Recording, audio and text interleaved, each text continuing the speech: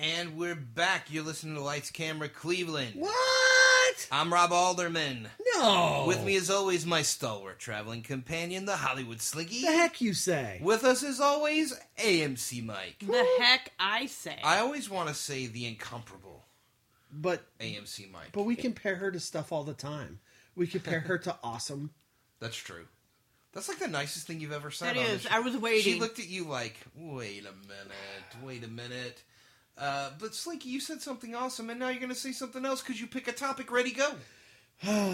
In 2013, Warner Brothers made a film called The Conjuring. It was based on a true story about a couple who moves their family into a dilapidated Rhode Island farmhouse and starts to discover strange things happen around it. Yeah. And eventually they discover that, you know, the whole area is steeped in this satanic haunting that, you know, then starts targeting them everywhere they go, and they have to, you know, fight this spectral menace. I like that, spectral menace. But it's now 2015. Yes. And there is a lawsuit. And the lawsuit has been taken out by the people who live in the actual house. Oh, I read about this. Yeah. So this movie, The Conjuring, was supposedly, if you believe such things, it's Halloween.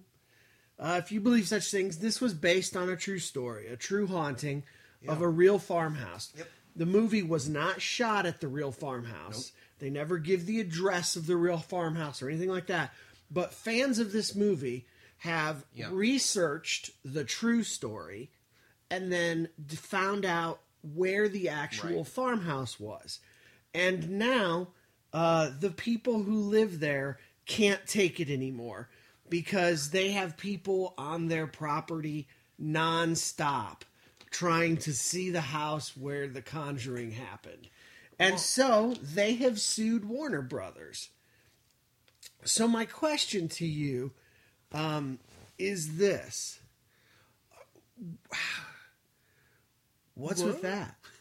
Well, I'm going to take us back. I'm going to take us back to The Conjuring because if you recall, that's the movie that brought me back to horror movies. Right. And it was so terrifying, remember? And an old friend of mine invited me to go see it in Chattanooga. Right. And it was such a different experience because being in the movie theater in Chattanooga, it was packed full of people that wanted to be scared. Right. Mm-hmm. And so I was even more scared. And I was actually contemplating watching it again, which that would be monumental for me. Like that's to say, I really liked the movie. Right. If you remember, it was scary. But here's the thing: I don't see how they can sue the company, the film company, and here's why. If you'll recall, one of the things that sort of makes it scary is it's based on the journals of the daughter of the couple that go in to like exorcise the demons from the house. And they were very famous enough that they've greenlit like 2 or 3 other movies that have to do with these people. And right. Like it was so well documented. The Annabelle and yeah, like all these people, even skeptics, right, that didn't believe, because if you recall, like the real life couple, they were religious, so they actually believed like they were stopping these things with the power of God. And like even atheists and people like that who have studied these cases have said, well, there's plenty of evidence. Something crazy was going on. Something's not right here. And then they would show up, and then something bad would leave, right? Yeah. And so, like, it's all so well documented. The daughter, for years and years, like, kept all of their relics, you know, because there were some things that they deemed to be cursed that they, like, locked up away. And she kept all that stuff and wrote books about it that you can hop online. And, I mean, you know, their life is very basically, this information has been out there for a long time. Yeah. So I just don't see... This family, the Sutcliffe family, they bought the house in 1987, and they say that they never had any problems or any trouble until the movie came out. And now they're haunted by...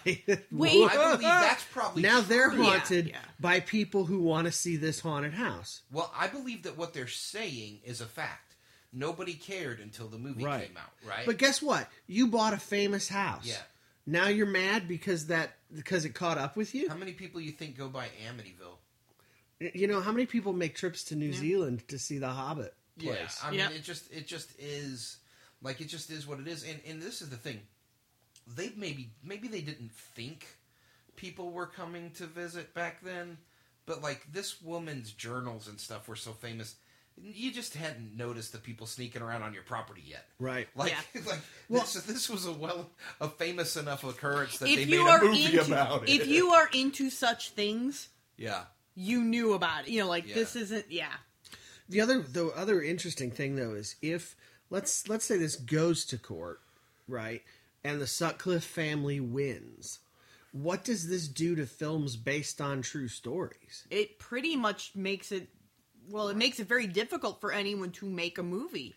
Yeah, it certainly changes the approach to these things. It'll be very, very difficult for the Sutcliffes to win for that reason alone. Because it's an unreasonable thing. Like, sell your house. Because you know what? At this point, some creepy multimillionaire guy who likes haunted houses. He wants it because he hopes he'll get haunted. Wait a minute. What if the whatever was in the house is still there and was, you know, just staying still until all these people started showing up, and he's now possessed the people in the house to sue Warner Brothers? That's the new one. That's going to be the new movie. Yeah. It's a Conjuring 2. See you in court. yeah, that's what I was going to say. The new one is a legal thriller. Right. So John Grisham is writing the sequel. Yeah. I don't know. Starring Keanu Reeves. Whoa. So that's a good one that you brought up, because I've been wondering about that all week. Ever since that sort of surfaced, I've been thinking, it's weird. Like, I get it. Okay, you're not pleased, but suing? No, this is on you. Like, it's not like you bought the house and didn't know it was haunted, right? And in particular, Warner Brothers didn't use images of the house, and they never gave the street address or anything like that. So it's not like... Yeah. I mean, people found out where it is not because of that. Right. They found out where it is because of the daughter's books. You know? The other thing that always amazes me is if I lived in a house that was haunted by something evil like that. Yeah.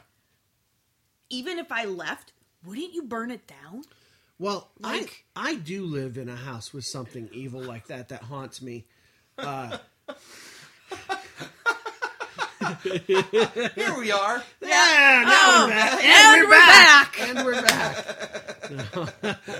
No, you know, I do find this whole thing really interesting, though. But I mean, like, what happens? I mean, what happens when, like, the people who own the Empire State Building start suing because, you know, they're Sleepless in Seattle.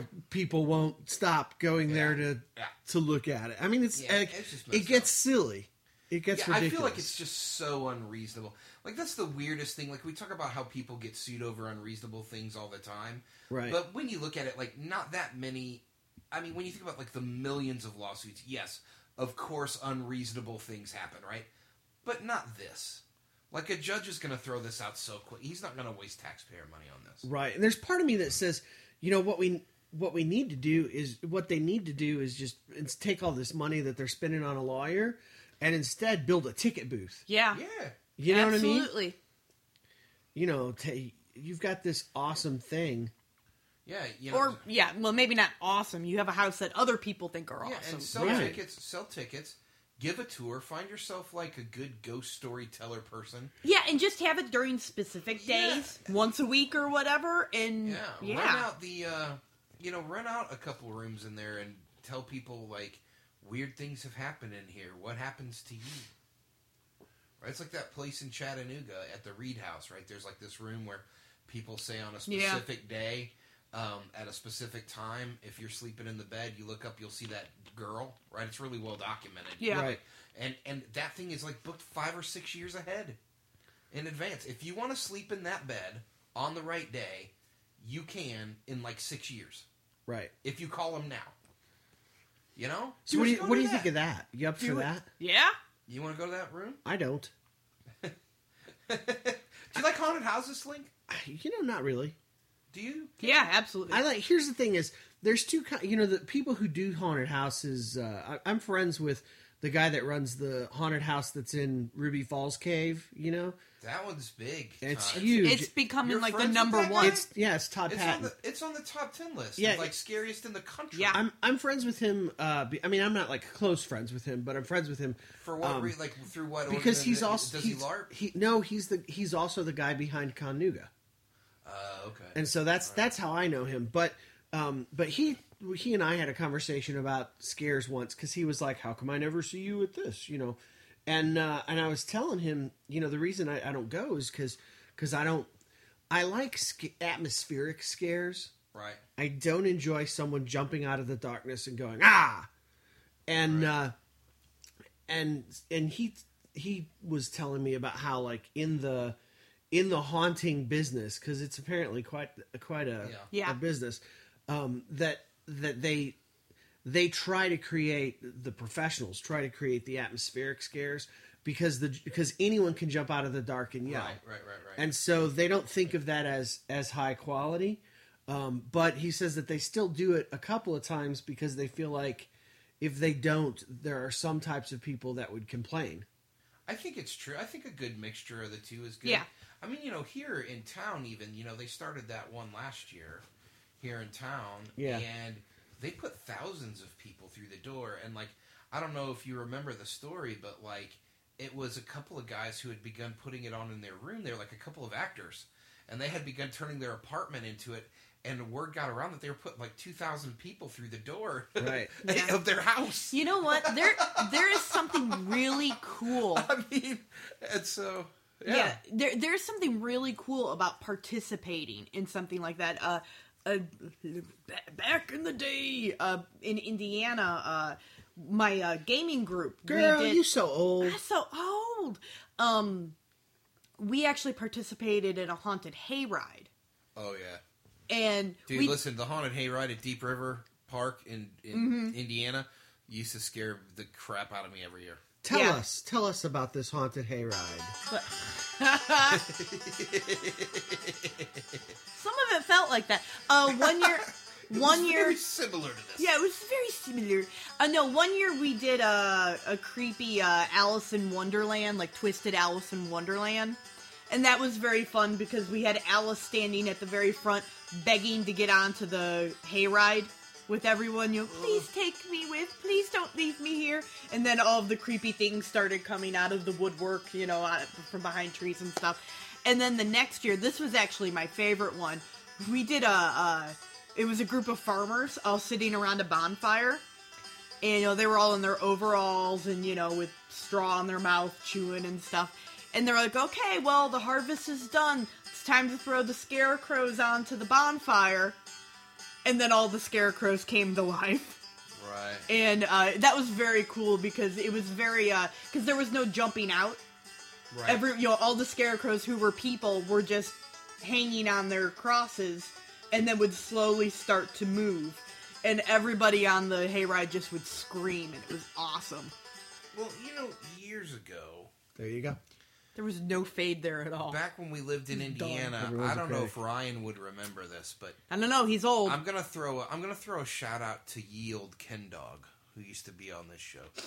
I miss Ken Dog. I miss Ken Dog, too. Years ago, Ken Dog decided... Our neighborhood in Northwest Indiana was well trick-or-treated. It was the roads just lined up right. There were, like, 2 elementary schools pretty close, and... You know, just lots of room and kids to be able to trick-or-treat and safe. So Kenny, knowing that, like, you trick-or-treated in the neighborhood you lived at, it was not like here in Cleveland where you drive across town to trick-or-treat somewhere else. Right. Like there, you just trick-or-treated in your neighborhood. Yeah. So he put scarecrows out in the yard, like, a week or 2 before Halloween. So that everybody in the neighborhood got used to it. Got used to driving by and seeing the scarecrows. So none of them noticed on Halloween night when there was an extra one. Right. Yeah. You know? And they would come by and he would terrify them. Well, you know, and it was incredible. But I mean, they were terrified because they'd been seeing these things all week. Like they were completely comfortable walking up into our yard. And there's something about a scarecrow that, like, being from Indiana, we get how creepy they are. Like, I've talked about scarecrows down here in Tennessee, and everyone just goes, so? What? What's the big deal? And I'm like, cornfields are terrifying. Yeah, cornfields. I remember when, I don't know if you remember the first of the 2 X-Files movie. Mm-hmm. Yeah. There is a sequence in that movie where they get lost in a cornfield and are running through it. And I saw that movie when I lived in Los Angeles, where there is no corn, has never been corn, and never shall be corn. And I kid you not, when that scene happened, people in the theater were giggling. Right. Because it was so ridiculous. Like, you're running through a field, you idiots. Yep. Look around. It's okay. No. And it's like, you guys don't understand. Like, you know, and then they come out and they've got the little cuts on their face, you know, because if you recall, I mean, if you've ever run through a cornfield, you know, the leaves they're razors. You paper cut on them. And everyone was just like laughing. Oh, the plants attacked them. And it was like, guys, you've no idea. It was so funny. Yeah, you know, we had the luxury growing up, I guess, of knowing that those cornfields never end.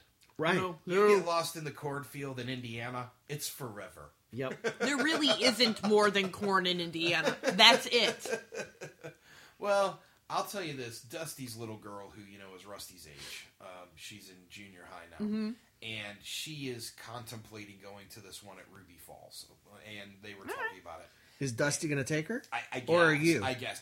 I don't know if it'll be me or... I'm considering paying Dusty to make you take her. Well... And then you have to wear one of those video cameras. Well, you know, here's the thing. Last year, I wanted to go to the one here in town because it's supposed to be really good. It's at the venue now, right? Yeah. And, you know, they practice, and they set that thing up like a month ahead of time. And right. They even had a soft open last week, you know, to, like, let friends and family come through to give feedback. Like, it matters, you know. They really are trying to do it. I heard they're doing, like, a haunted circus this year. Oh, that's fun. Yeah. Oh, wow. I can tell you that last year was sort of a zombie theme, and all I remember was hearing through the community that it was terrifying because the actors were really giving it. Like, they were really doing a good job, and apparently there was, like, a big, huge group of girls from the university that went through it. They were just flipping out. Like, it was just the worst, you know? And when they got done, apparently, like, the zombies chased them all the way out of the building into their cars. That's awesome. And, like, it was like a for real zompocalypse. I tell you, while I don't... I appreciate that sort of artisan work. I don't enjoy going through them so much, but I'll tell you, I love working them. Do you? Yeah. Well, when I was growing up, you know, the scariest one that I could go to in Indiana when I was a kid was the one at Maryville High School. And people came from miles and miles around because they shut off half the high school and, you know, turned the entire thing, you know, turned all the lights off and really, really did it up there. And I used to go with my dad, and he would get really upset. But Dad liked to get scared. Yeah. And last year I couldn't find anyone to go with me. I went to when I was growing up, the scariest one that I ever did was the Lemon. Do you remember Lemon Lake Park? Oh my gosh, I was scared at the Lemon Lake. Lemon Lake used to do this the haunted woods. Yeah, I went to the haunted woods at Lemon Lake. I didn't like that one either. Yeah, but that one was all about the jump out and go. Yeah, there was so much. Here's what I remember about Lemon Lake was, I remember that you pulled up and they had created a barrier that wouldn't have normally been there out of haystacks. Right. And you had to go through it. And you knew that, like, and there were people sitting around enjoying, and they had those big burn barrels out, which, you know, hadn't yet been made illegal by the EPA and stuff like that. And people would just be sitting around, hanging out, listening to music in their cars. And what you knew was, okay, but in a minute, I go past those haystacks.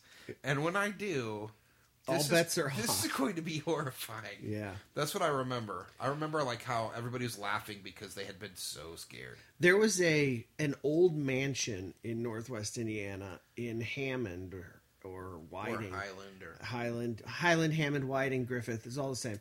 And, but it was an old, at some point, it was a, I wish I could remember, it was they called it a castle, though. The name of the place was like the something castle. Oh, gosh. And it was, but It had at some point been the Botanical Gardens. Like, it was that big of a place. Yeah. And it was like the haunted house in the area that you went to. I remember that. You would honestly... It was on the side of the highway, right? Right, it was right off the interstate. And the wait was over 2 hours. Yeah, the waiting line was forever. And I did that a couple of times. I may have done it at least once with you, I think. But the thing I remember about it was they specialized in atmosphere horror. They actually would, tell you nothing is going to jump out at you. And nothing did, because everything they did was all about creep. Yep. It was all, you would walk into a room and sitting at the other side of the room, on a stool in a cage was like some kind of like creepy monster, and it would just stare at you. And you knew, like, it wasn't going to jump out at you. It couldn't get you. It was in a cage.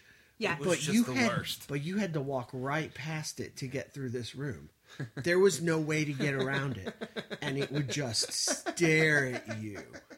I mean, it was like, and if you stood there and wouldn't go, like, it would slowly raise its hand and then motion its finger for you to come here. It was the worst. No, that's the best. They had, at one point, there was it was like 3 floors too. And so there were parts where, like, there were staircases where the lights were on because, it was not safe. But there was... Yeah, and didn't they have, like, if you don't, you can exit at here, each staircase you could get out. Yeah, but one of the floors, in one of the sections, they had, like, turned the whole thing into Egypt at night. And they had built these pyramids and things. I mean, like, but it was all encompassing. Like, it was the entire floor of the house was this. And so, like, they had hidden all of the walls behind, like, walls of pyramids and stuff. And then they had covered the floor in sand. Right. So it was like you were, and as you walked, sarcophaguses would just slowly creak open. Yeah. And mummies would just slowly get out. And they would just walk past you. No, and you had to go. You had to go all the way through, but they were there. I mean, it was the worst. It was so awesome. But anyone can jump out and go, but that kind of stuff, that's awesome. And that's what I like it. But I don't know what the Ruby Falls Haunted Canyons are like. Dude, it is in BuzzFeed's 19 terrifying haunted houses you should experience before you die. Right. Yeah, I mean, it ranks like top 10 in the nation all the time. Hold on, I'm going to look it up here. I'll tell you what it's rated. Which one? It's number 4 on the list. So number 1 is Blackout. That's that one in New York. In New York and Los Angeles. Right, where you go in by yourself and you sit in a chair. And is that where they can do anything they want to? They can do anything they want to. I don't like that. Because I've seen, because there's one in LA that I read about too that does the same thing. And, they're like, and then they pour buckets of blood on you. And I'm like, whoa, no. So here's number 2, Haunted Hoochie. Yeah. At Dead Acres in Columbus, Ohio. Haunted Hoochie. It says, what makes it, and under each one it says, what makes it insane. What makes it insane is shooting demons with paintball guns, heavy metal music, and mind-blowing illusions. It's a 50,000 square foot attraction filled with over 50 gory stunts similar to those seen on The Evil Dead. So you're fighting the zombies? Apparently. That's pretty cool, actually. Number 3, Eastern State Penitentiary. Now, we'll only go as far as number 4, because that's ours, but what makes it so insane? Unlike many of the haunted houses people visit for Halloween, the Eastern State Penitentiary is an actual defunct prison, home to criminals like Al Capone and their spirits. Once the last tour ends for the night, the prison turns into a startling haunted house where you can journey through all the cell blocks, including the infirmary and the labor areas. Now, here's number 4. It says, Ruby Falls, number 4. What makes it insane? Claustrophobics beware. At Ruby Falls, you are being chased by mutants over 200 feet underground in a haunted cave with only one way in and one way out. It's basically the movie The Descent, but in a haunted house. Bye. That's what it says. I'm reading. So the scariest thing is that you have to go 26 stories down. I was reading. I just looked because you were talking about that haunted hoochie thing, and I just looked. And according to their website, their warning sign outside says that you could experience risk of physical and emotional injury. And one of their reviewers says you'll be touched, shoved, and probably have a chainsaw come in contact with your legs. Probably. It's possible. How about no? How about that's not what Ryan was hoping for? Yeah. Anyway, so Ruby Falls. So your buddy does this. Right. So everyone should go to Ruby Falls. Yeah. Well, some of these things are so scary that if you make it through, you get your money back. Well, I don't think you do. That happens at Ruby Falls because you have to go through. Right. You have no choice. Yeah, you right? have no choice. See, that's the other thing about Ruby Falls is there's no like. You're underground. Dude. Well, Yeah. there's no. I mean, if you get halfway through and you're done, You're not done. there is no secret quick exit. Nope. That's it. Yeah, you got to go through it. There's nothing. There's nothing to do but go all the way. Yeah, forget that. Well, what? So there's big money in this? Huge money. Well, it's a They big did- industry anyway. The other night on his Facebook, Todd had said How many was it? It was almost 3,000 people went through there the other night. It was more than that. Really? It was more than that. So Todd has been? No, Todd. No, this is Patton. Todd Patton, the guy who runs it. Okay. Yeah, he was. Well, hang on. I pull it up and look. Todd Patton. We're getting a pretty interesting show that has nothing to do about movies tonight. We're already 30 minutes into our podcast. We talked about a couple movies. Every once in a while, you have to go on a tangent about Indiana and haunted houses. Well, yeah. So, but you're not afraid of any of these, AMC Mike. You like these. Oh yeah, no, I get afraid. I'm not saying I'm never shaken, but I like that. Right. Yeah, I think it's very fun. And I mean, maybe it's because I know, like, what I like to be afraid of is like vampires and werewolves. Well, and this year it's things. a werewolf theme. Yeah, I know. Like, So you gotta go, right? I really would love to go. I would. You two should go and take Dusty's kid and videotape yourselves as you go through. I promise you. I want to hear you scream it's like a when girl. Listen, it's like when I went to The Conjuring. I went wanting to be scared, and I was. And there's something wonderful when you come out and you're still alive. Right. When you've been that scared, it just feels great. They said 2,285 people In one night. in one night. And He also said they've been in the top 10 list in the country for the last 5 years, and they were number 6 apparently this year What's on it the cost Rand to go through? How Rand much? McNally list called the number 6. It is a little. It's How much money is it? expensive. Well, it's expensive, 30? but remember that you have to remember that They made $70,000 in one night. Well, yes, but they also have to pay Ruby Falls. And they probably pay the actors. They do pay the actors. yeah, the actors do get paid. They get like $30 or $40 a night or something. They don't get paid much, but if they are there every single night, like if they don't miss any nights, then they get like a $200 bonus or something. So, Well, when you're pulling in $70,000 a night. yeah. 26 stories underground. Number 6 on Rand McNally's Scariest in the Nation. Number 4 on BuzzFeed's Top 19.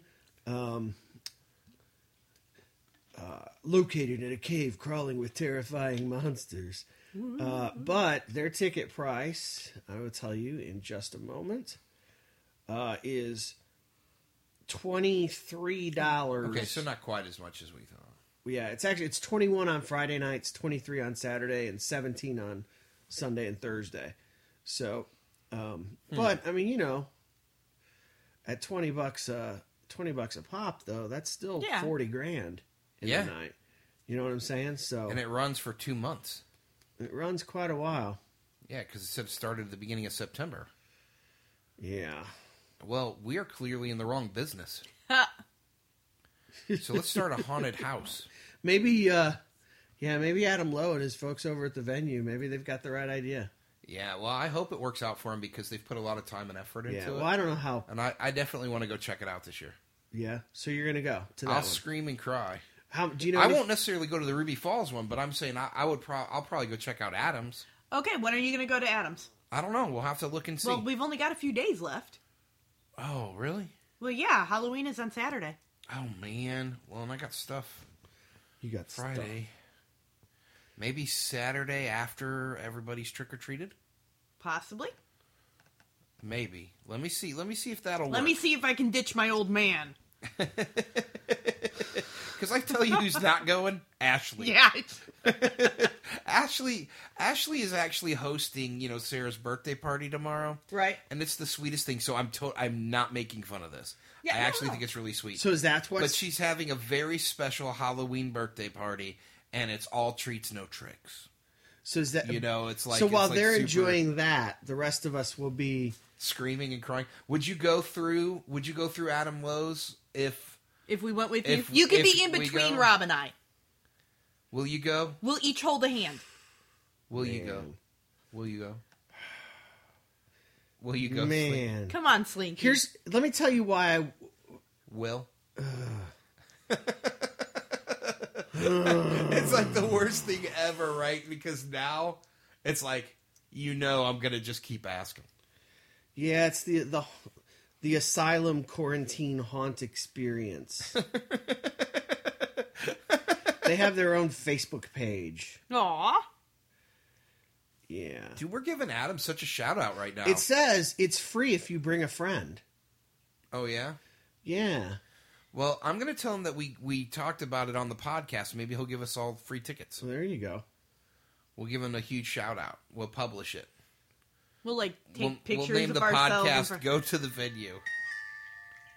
Oh, I don't like that. What are you? Oh yeah. Is that on their website? Yeah. Oh my gosh. Music boxes are creepy as shit. Oh my gosh. I don't understand why they are so popular. Like, because it's never any music that's like doesn't make you like cringe. That is freaking me out right now. I hate what you just did. It's open 8 p.m. to 1 a.m. tomorrow. It's $10.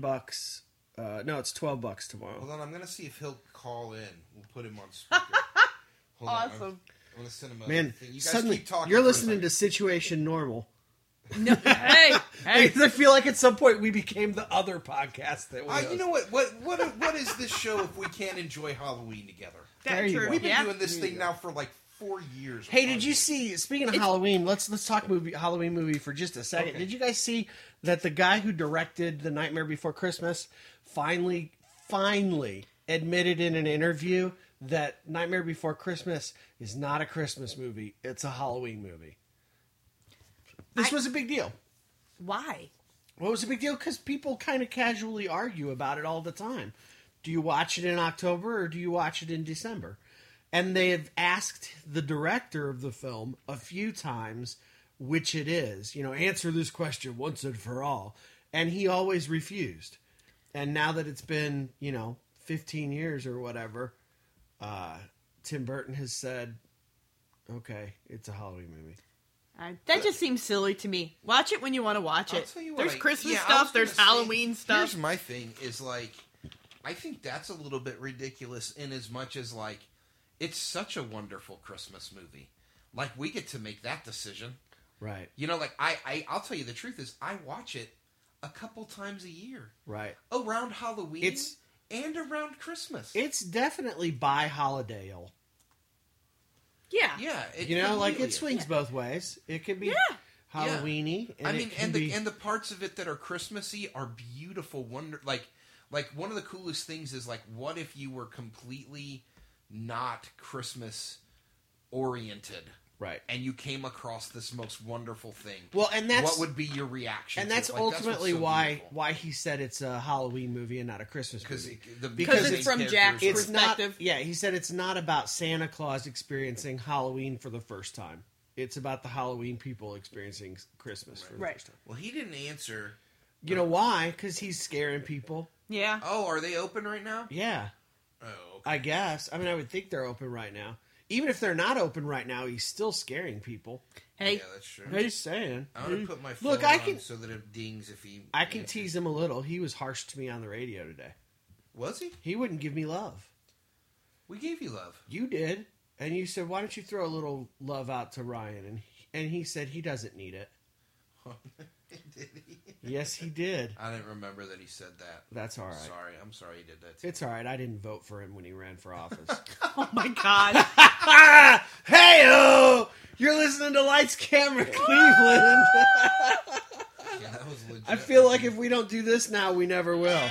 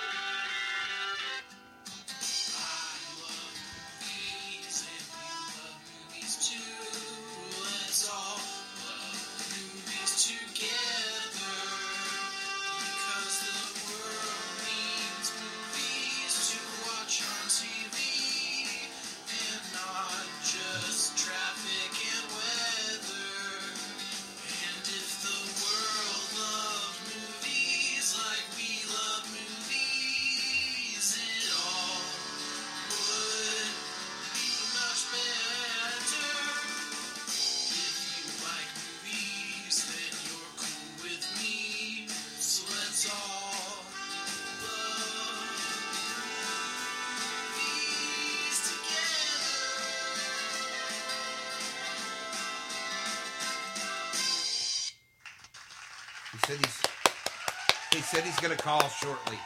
Oh, All that's right. exciting. Well, before he calls in, then I guess why don't I hit you with some box office numbers? Hit me with those box office numbers. Number 5, Hotel Transylvania 2, bringing in $8.9 million. It's been out for 5 weeks, bringing its 5-week total to $148 million. It's pretty good. Yeah. Yeah, it is. You know, AMC Mike and I saw it. It wasn't bad. They pull a punch right at the end that really disappointed us. But Really? yeah.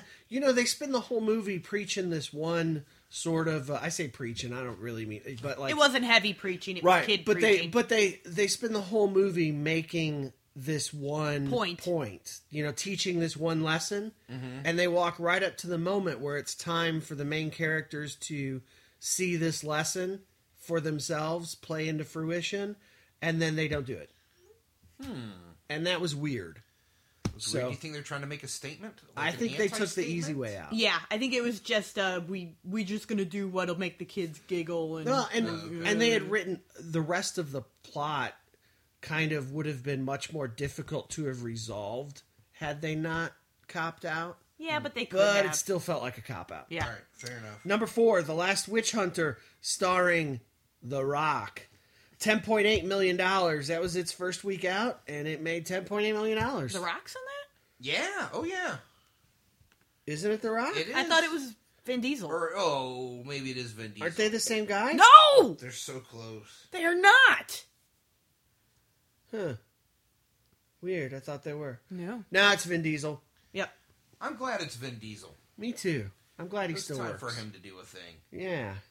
He needs to stop playing D&D, make some more movies. I don't know. So there. Number 3, Bridge of Spies. $11.3 million in its second week out, bringing its 2-week total to $32.6 million. Wow. Tom Hanks still does that. That's not a lot of money. No, it isn't. Had a $40 million budget. It's been out 2 weeks. Still hasn't made it back. $40 million. Yeah. And Spielberg, too. I'll be honest, though. You know what? The thing is, the movie is one of those movies where it looks good, but it doesn't look interesting. One of the worst things about it is that the trailers only go, this is tense, and doesn't tell you anything about what it is. Like, you can't go in there saying, I know what this is about enough to be interested. Yeah. You have to dig. My biggest problem with the trailer was that it doesn't answer the question. People don't want to dig. It doesn't answer the question, why does an insurance salesman, or whatever Tom Hanks is, he's not a government guy. Right. Why does he have to go and not the U.S. government? And if they'd have told me that, it would have been the difference. But they don't, so I don't care. So it's a whole lot of bridge and meh. I agree, dude. I think it's interesting how we're people don't want to dig to find out what this movie is, but people will like dig through like archives and books to get the address when they care. of a haunted house. No, I'm just saying care. that's very it's interesting. Like, yeah. Number 2, Goosebumps, $15.5 million, bringing its 2-week total to 43.7. Yeah, Jack Black doing all right. It's only a little bit more than Bridge of Spies did in 2 weeks, though. Yeah. I mean, like, it's not fantastic money. Right. No, but it's a, that's going to be a hanger on though, because it's Jack a kids. Black. It's a kids movie. Yeah.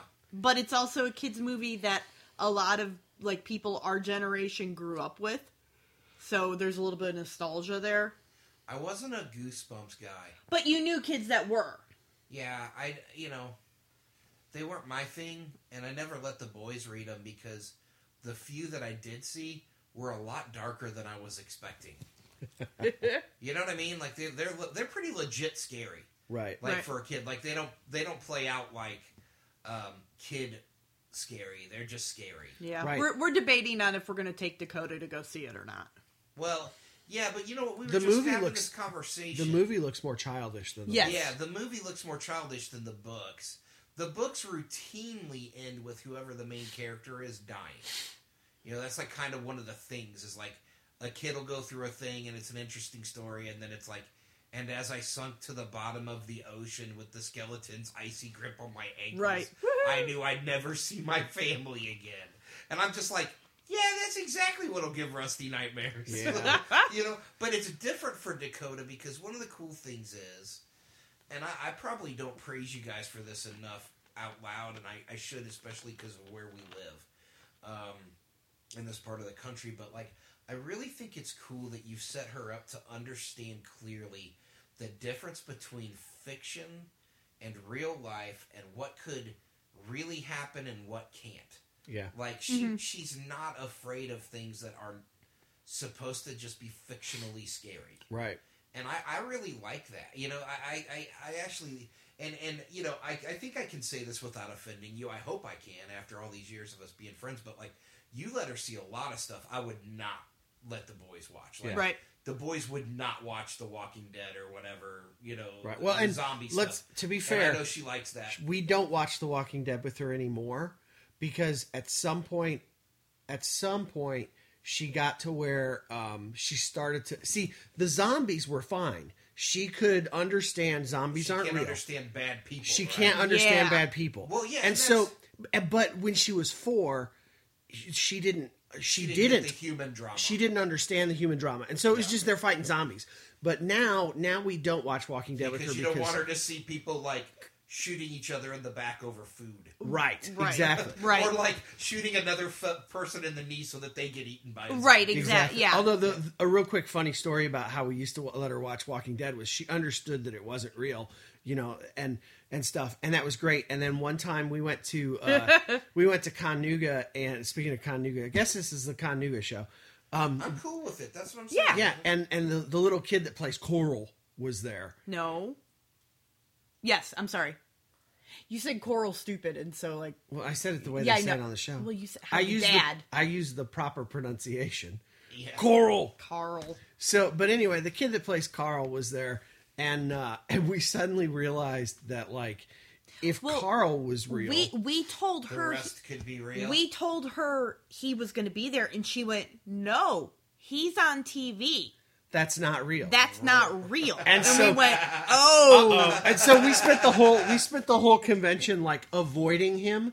Whenever we saw him coming, we'd hide her or distract her. Because if Carl was real, then zombies could be. And she was not ready for that. Yeah, she is now, but she wasn't at the time.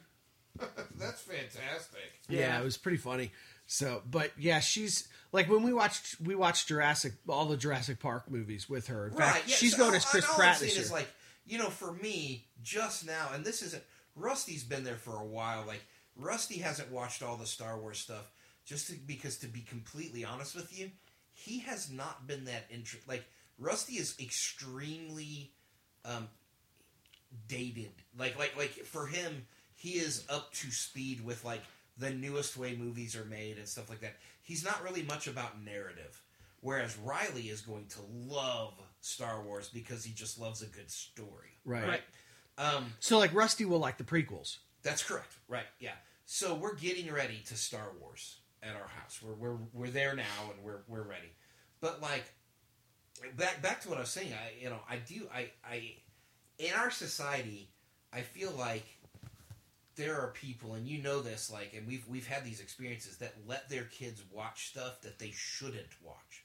Right. Horrible things, right? These horrible and things. they don't prepare their children and to like, deal with what they're watching. And they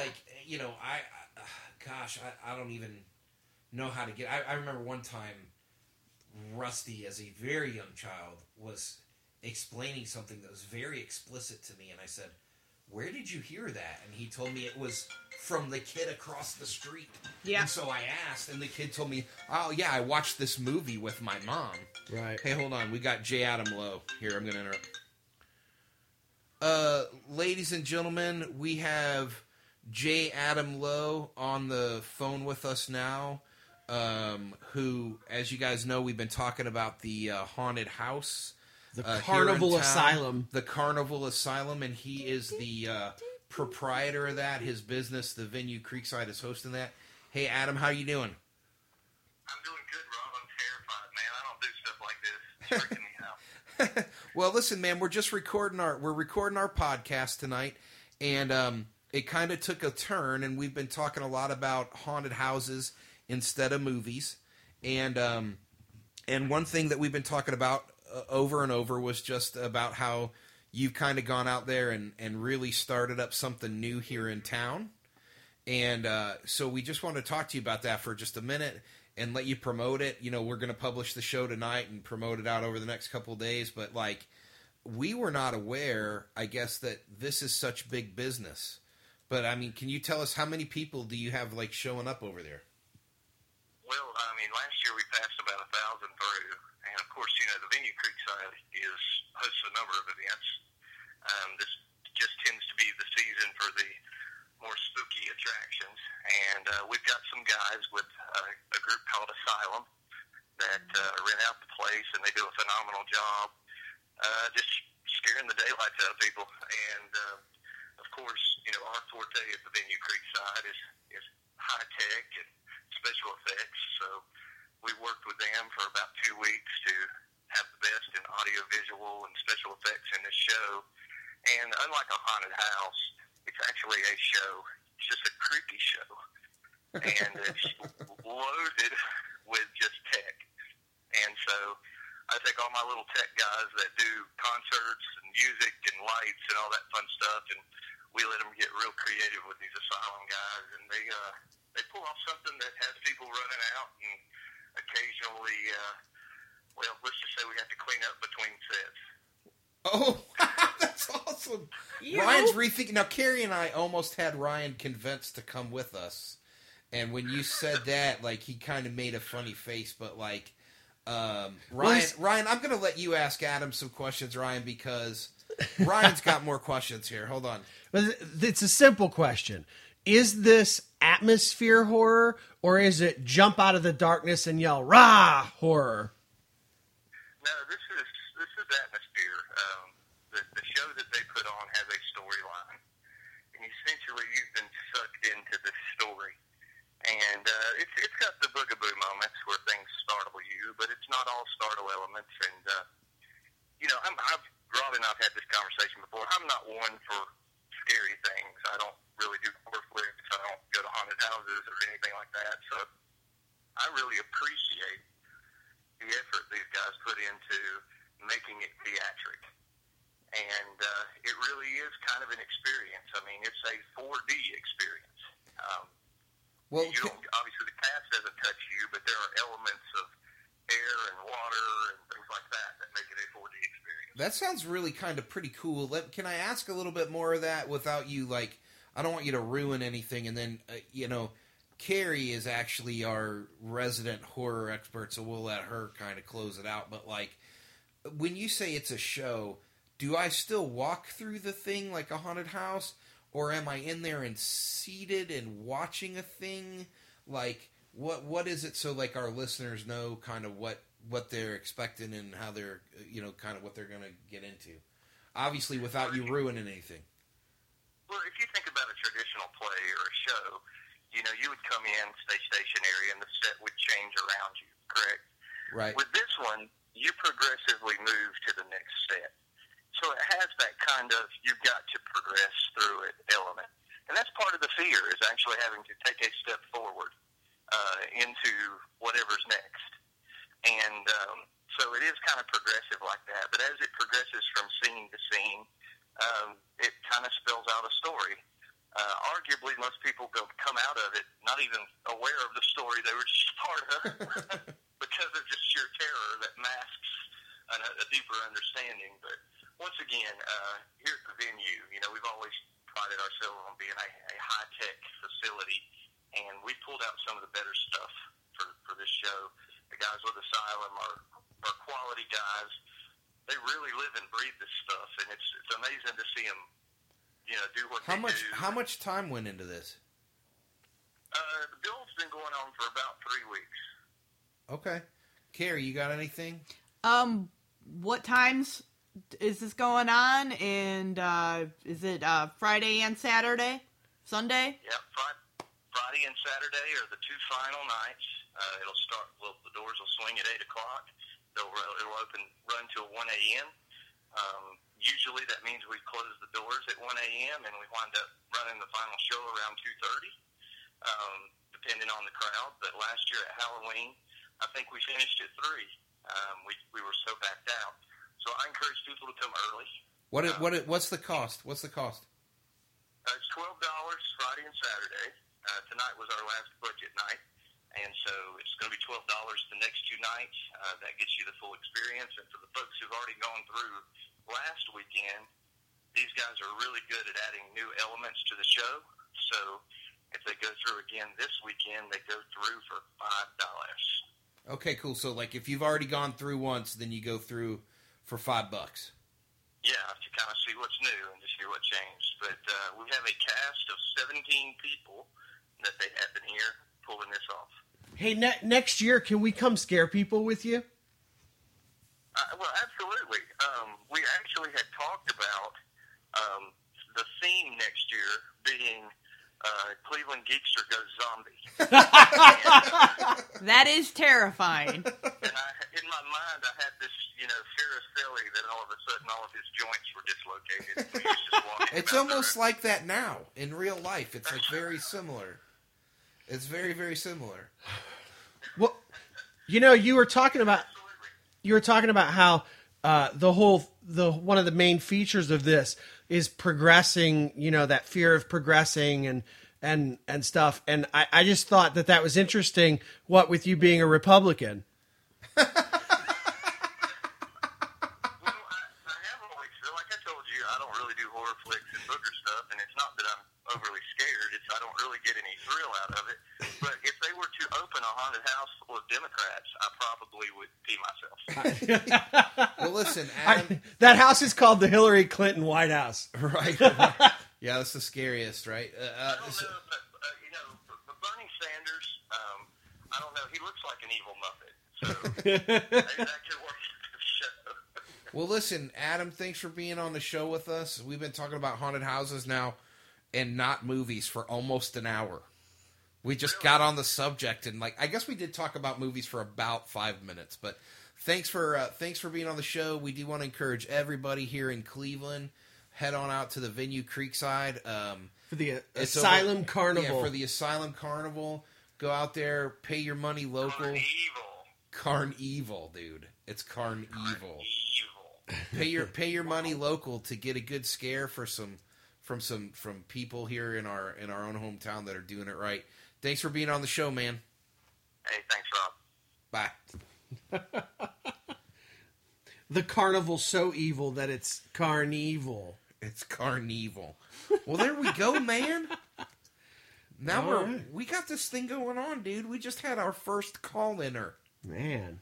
And it looks, I mean, I didn't have my headphones on, but according to the waves on the computer, it looked like it took real well. Well, we'll see. Well, the computer never lies. Not to us. Not to us. Not to us. No. Well, listen, man, we've been doing this for like an hour. What do we do now? Well, wait, we haven't I'm finished. finishing the box office numbers.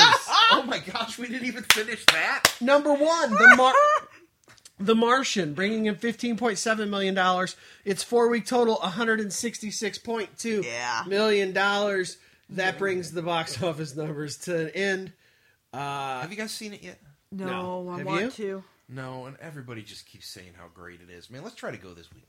I'm just, yeah, I don't know. You want to try to go? I'm going to podcast the hell out of this thing. I'm just Well, saying. man, we really have been podcasting for an hour now. I know. Well, Well, you want to preview review? let's preview review, and I then mean, we'll like, call I it feel a like night. we owe it to people to preview review. Well, that's why they listen Well, to the show. I'm going to say the thing. They don't so it listen can be to the official. show for us. No, that's true. It's time for the preview review. That's right. This is the part of the show where we have scoured all the interwebs to find out everything about the movies that are coming out this weekend so that we could tell you whether or not you should see them or not. And we haven't seen them, but we can make these judgments because we are professionals and we watch the trailer. It's what we do. We watch the trailers and then we tell you what's up. That's right. So, first up is... No whammies, stop. Scouts... What? No, it was good because I recognized the music. Right. I did too, And actually. I was doing that like, in my head, so when you actually said no whammy stop, I got really excited. All right. Scout's Guide to the Apocalypse. This is about 3 Boy Scouts who, on the eve of their last camp out, discover the true meaning of friendship as they attempt to save their town from a zombie outbreak. This stars no one. What do you think, AMC Mike? I don't think it has to star anyone. It's going to be awesome. This is along the same lines as all of the Evil Dead in the ridiculous fighting zombie, fighting bad guy stuff, and it's going to be awesome. Well, there you go. So there. What do you think, Bravo? This was my issue with this particular one, is because it stars no one, and it's written by no one, and it's directed by no one. So I feel like this is one where some people had a good enough idea to get a movie made, but that it's not going to be good. And since, like, I don't love the genre enough, that's not enough for me. Have you ever seen the Evil Dead movies? Yeah, but I like the Evil Dead movies. Okay, I for me anyway. It feels enough like that to you? Yeah, it feels a lot. That ridiculous. I mean, the cat turns into a zombie, and they've got to fight it, and, you know, there's... Well, I love Evil Dead. I do love Evil Dead, but, man, you know... Remember last time we talked about Evil Dead, we also talked about Bubba Hotep? Yeah. And how not good it is? Right. Even though, like, I was on the street team Yeah. for that movie. My mom bought me a Bubba Hotep t-shirt that I still have, even though I can't wear it. Right. Right? And I think, man, Bubba Hotep. Then I try to watch Bubba Hotep. And it's a chore. I think Bubba Hotep is good once. Man, but it's a Bubba Hotep beast. might be good after a night of heavy drinking or something. I don't know. Man. It's rough. Anyway, I just feel like the Evil Dead movies are the exception, not the rule. And so, for me, I'm going to give it a hate. What about you? Well, this is written and directed by Christopher Landon. His father, Michael Landon. Yes. But here's the thing: is you said that he's not done anything. He has done a little bit. This is kind of his first big directorial debut.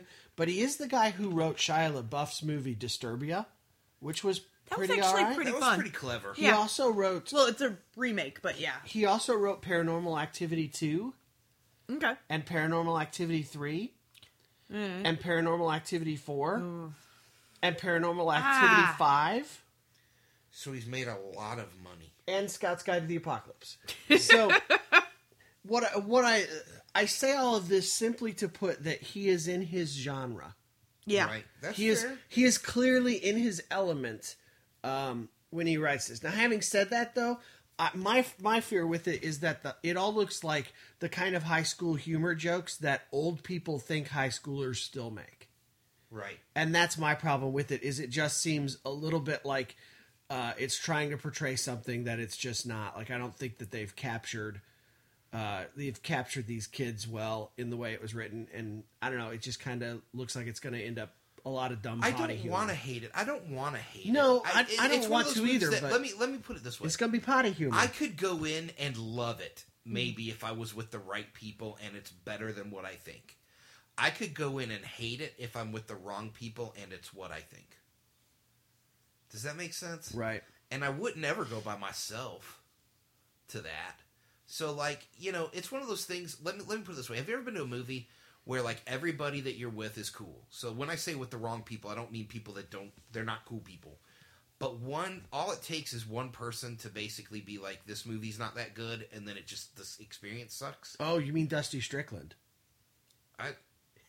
That's not who I was thinking of specifically. But I mean, that'd be a good example. What movie did we see? We saw a movie. Was it a Harry Potter film? Maybe I think it was one of the Harry Potter. Where we all went and like sat in the front row and watched it, and it was all over. Every single person in the row was like, "That was awesome," and then when it was his turn, he was like, "That was horrible." And it was just like, well, yeah, like the whole group went, meh. Right, yeah. And I'm talking about, you know, when that happens during a movie. Right. Like, that's what I hate. So this just feels risky to me. Yeah, so it sounds like 3 hates. What? No, I liked it. AMC Mike went crazy for it. Yeah, I know. I outvoted you. No, you do not. All right, 2 hates and a great. Next up, Bradley Cooper and Sienna Miller in Burnt. This is about a guy named Adam Jones who is a chef that destroyed his career by taking too many drugs and being a diva. And then he cleans it up and goes to London to redeem himself by opening a top restaurant in the hopes that he can gain 3 Michelin stars. I'm going to go first. I just think that this looks boring. That's it. I hate it. AMC Mike, what about you? I think that it looks very rom-com-y. And I think sometimes the world needs some rom-com. That's right. And I like Bradley Cooper, and I'm gonna grade it. Fair. Bradley Cooper. Here's what I'm gonna give it a grade, and I'm giving it a grade on this reason. I agree with you that like the world needs rom-com, but it needs good rom-com. Yeah. And they don't come around that often. And Bradley Cooper makes some of the best that there is. Yeah. And he's kind of in his element now. He's like doing the age a little bit gracefully thing. And this seems perfect. Like, there would have been a time not long ago where he would have been playing not the chef who burned out, did drugs, and has to make it back, but he would have been the young chef like that took his place. Right? Yeah, exactly. Right. And so I like to see that progression in him. Yeah. You know. Next up, Grandpa rolls. Yeah, pretty soon. Pretty soon, you know, not terribly soon, but this is Hollywood. You know, like you turn 30 and you play grandpa in Hollywood. No, so. That's for women. By the way, have you seen? No, women play grandma at 25. Yeah, true. I was gonna say no. Like women, it's ridiculous. Like quick side note: have you seen the trailers for Dirty Grandpa? It came across my feed today, and I didn't watch it yet. With Zac Efron, and I just haven't had the chance yet. It's Zac Efron and Robert De Niro. Yeah. And the whole time you watch it, okay, don't get me wrong, you'll like it or you won't, you'll laugh or you won't, whatever, right? But the whole time you watch it, you will be trying to figure out who you feel more sorry for, Zac Efron or Robert De Niro, because one of them, or both of them perhaps, should not be in this movie. Oh, great. Well, I can't wait. I can't. Yeah. I'll watch it as soon as... Right. I'll watch it while this is rendering. Yeah. It's kind of like... You know how like Zac Efron can get away with that movie if he's in it with Seth Rogen? Yeah. Do you know what I mean? And probably De Niro can get away with it if he's in it with Seth Rogen. Right. But when Seth Rogen's not there... Oh, man. When Seth Rogen's not there... The Rogen / Chris Pratt factor. Right. You want to go a little bit dirty and gross? It's Rogen. You want to go a little bit more shiny? It's Chris Pratt. Right. Chris Pratt. All right, so what did we end up then? I'm giving it a great. You gave it a hate, and we gave it 2 greats. All right, 2 greats and hate. Last up, Our Brand is Crisis. This is about an American woman who is well-versed in political campaigns, who goes to South America to help install a new leader there. She's trying to put a new El Presidente in. This one stars Sandra Bullock and Billy Bob Thornton. Rob, I guess you're I love it when Billy Bob is all knives, man. There's like 3 Billy Bobs out there. Right. And he's actually quite good in all of those, but the one he's great in is this. This is the kind of role where Billy Bob shows you why he's been around for so long. I'm going to say this. I don't think this movie is for everyone, but my job is to say whether I'm giving something a hate or great. I am in the PR business for a day job. I am up to speed on global news and like to read about it. And I happen to know for a fact from political campaigns we've run, even just on the state level, right, just how difficult and insane all of that sort of stuff is. So this is the kind of movie that I've heard was written by insiders, Mm-hmm. And as a result, I think it will be interesting to me. I also think Sandra Bullock has more than proven herself over the last 3 years that she is not who we knew, and she is now Academy Award-winning Sandra Bullock. Right. And it shows in this trailer. Like, they both look like absolute heavyweights. I've seen 2 different versions of the trailer, and I was like, well, this thing's not going to get any happy feelies. Right. Right? Like you're not going to see this movie if you're, like, hoping to come out and feel good about the world or, that everybody's getting along. This is definitely like House of Cards type stuff. But I'm going to give it a great because they're playing the roles that I like to see them play. It's just going to be a little bit more intense. It's like you take a couple of really good things and mix them together, but they're both dense. That's like what this looks like. It's Billy Bob at his densest and her at hers, and but I will love it. So I'm gonna give it a great. AMC Mike? I think that this movie, everything that Rob just said is absolutely true. It looks super intense. It looks like it's got all these really heavy factors, especially if you're interested in such things, politics or PR. Yeah, intrigue. All these things. And you actually, I didn't think of it until you said it, but it does feel so much like House of Cards. Right. Like, I was like, what? And, it looks great. It's just not interesting to me personally, but I think it's going to be a good movie. So I'm going to grade it, but I wouldn't want, like, if I had a choice, I'd go watch the Scout's Guide to Paco, But that's me. Right. Yeah, but I think it's going to be a good movie, so I'm going to grade it. I tell you, I struggled with trying to decide on this one because I fall right on the line. Like, there's part of me that really is very much, like you, Rob, like a day job is PR, like a lot of the... Yeah, and you've been involved in some dark stuff, too. Yeah, and none of it we can talk about because of HIPAA restraints. all of this stuff, looks familiar to me and interesting to me, and then I see that it's directed by the guy who directed Pineapple Express and Your Highness. Really?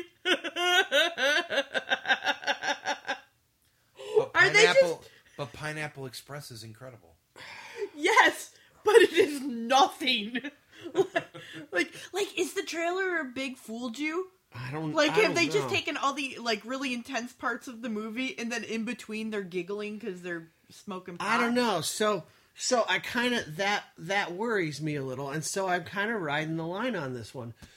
But I think in an effort to commiserate with fairness, all right, since you had one firm, full on, great, gonna be great, gonna love it, it's great, and one great but not for me, I'm gonna give it the hate. But I'm gonna give it the hate, but it's for me. But I'm just hesitant enough. I gave it the great, but it's not for everyone. Right. You're giving it the hate, but it's for you. Yeah, but I think that I just have enough reservation that fair. I think I've got to just barely hate it. I can't not. You know what? Part of this for me too is we talked about this at Zero Dark 30. Right. Remember how we kind of came out of that movie feeling like it wasn't that good? Right. And particularly because of the praise. And then we looked at the performances though, and we were like, "But holy cow, we saw something!" Right? It didn't make me feel good, but wow, right? Right. I cannot, based at least if these trailers are the indication, I can't not watch Billy Bob and Sandra Bullock be opposed. Like, they're both bringing A game. Yeah. You know what I'm saying? And, like, that's something. You know, they won't be there long. You know what I mean? Like, I mean, Billy Bob especially. Yeah. Like, they won't be at this level of performance. It's kind of like when Matthew McConaughey and Woody Harrelson were both in True Detective, and everybody was like, well, that's weird. And Right. then they were in True Detective, and people were like, well, we'll never see this again, ever, from either of these two, right? Yeah. Like, I feel like this could be their True Detective. Like, when are they going to get to star against each other in a role that's like this? Right. You know what I mean? Like True Detective, they'll never do that again, right? I don't think this is going to happen again for Sandra Bullock, or for, you know, because those kind of things, those kind of roles, sort of went away with what's her name? Julia, what's her face with the big huge smile, that did like Pelican Roberts? Brief and did Julia Roberts, right? Like, those roles for women have been gone now for so long, Right. and like, to see this be there, these only exist in TV now. Yeah. Alpha female getting to really, really act opposite a male like that. Right. And Billy Bob is really totally cool with sharing screen time. He's not known as a diva. Right. And so, like, I think we're going to see the very best from the two of them. You know? Sorry, his name's Billy Bob. He can't be a diva. That's true. That is and he's true. you know, I like the idea that they both now each have at least 2 Oscars under their belt, right? Yeah. She's got one for Gravity and I think one for The Blind Side. Or something, yeah. Or something. You know, he's I got think one The for Blind Side. Sling Blade and one for something else. I think he might have been nominated for Best Supporting in the Apollo 13. No. Not No? Apollo 13. Well, which one did he wear the braces and was a... I don't know. I don't know. I don't He was know. involved with NASA. at But some I'm point. sure he's a very accomplished actor. Yeah, well, he is. It's so anyway, that's my point. So there you go. Most people don't care. Most people are going to be like, what do you mean? Like, why'd I watch this movie? It wasn't even about politics. So, I don't know. Most people are going to hate it, but I think it's going to be good. Well, there you have it. I guess we are that's now... it. Like, we did our thing tonight. Looks like this is the end. Yeah, we're here. Don't miss our next exciting episode. Well, yeah. Whatever it's going to be. You've been listening to Lights Camera Cleveland. Well, until next time, I'm Robin. I love movies and haunted houses. I'm AMC Mike. I love movies. And I'm the Hollywood Slinky, and I love movies. Let's all love movies together. What is this? It's goodbye music. It is goodbye But music. I've never says- had goodbye music before. Good little girl is picking a fight with you. Say that you're bad, but I'm spending the night with you. Goodbye.